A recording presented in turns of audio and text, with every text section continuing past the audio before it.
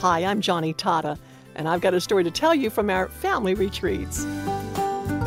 Actually, I'm talking about the family retreat we held not long ago in the country of Ukraine.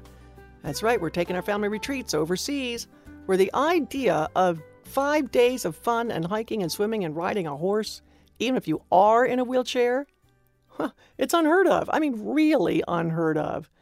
In fact, the first day our families began arriving in the little village in the north part of Ukraine, you could tell these mothers and fathers rarely brought out their disabled children into the open.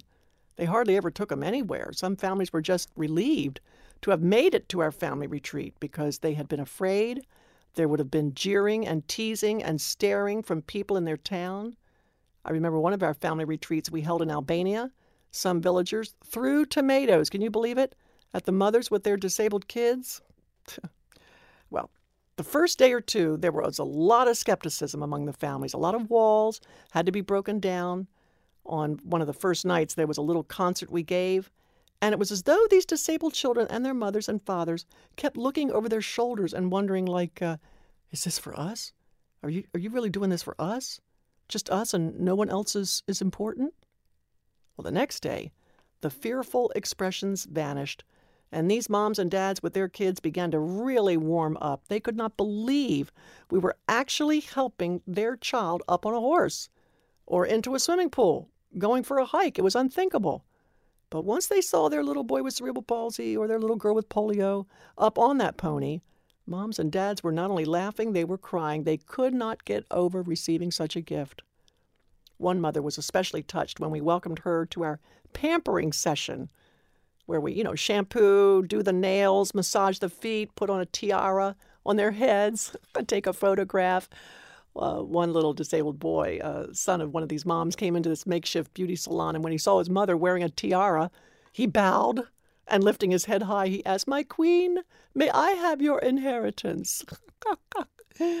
Oh, but the highlight was the campfire on the last night. Sweet little 12-year-old Natalka, who has Down syndrome, she stood up, she drew close to the fire, she knelt down, and with the earnest simplicity of that child that she was, she kept saying with tears in her eyes, "Jesus, come to us.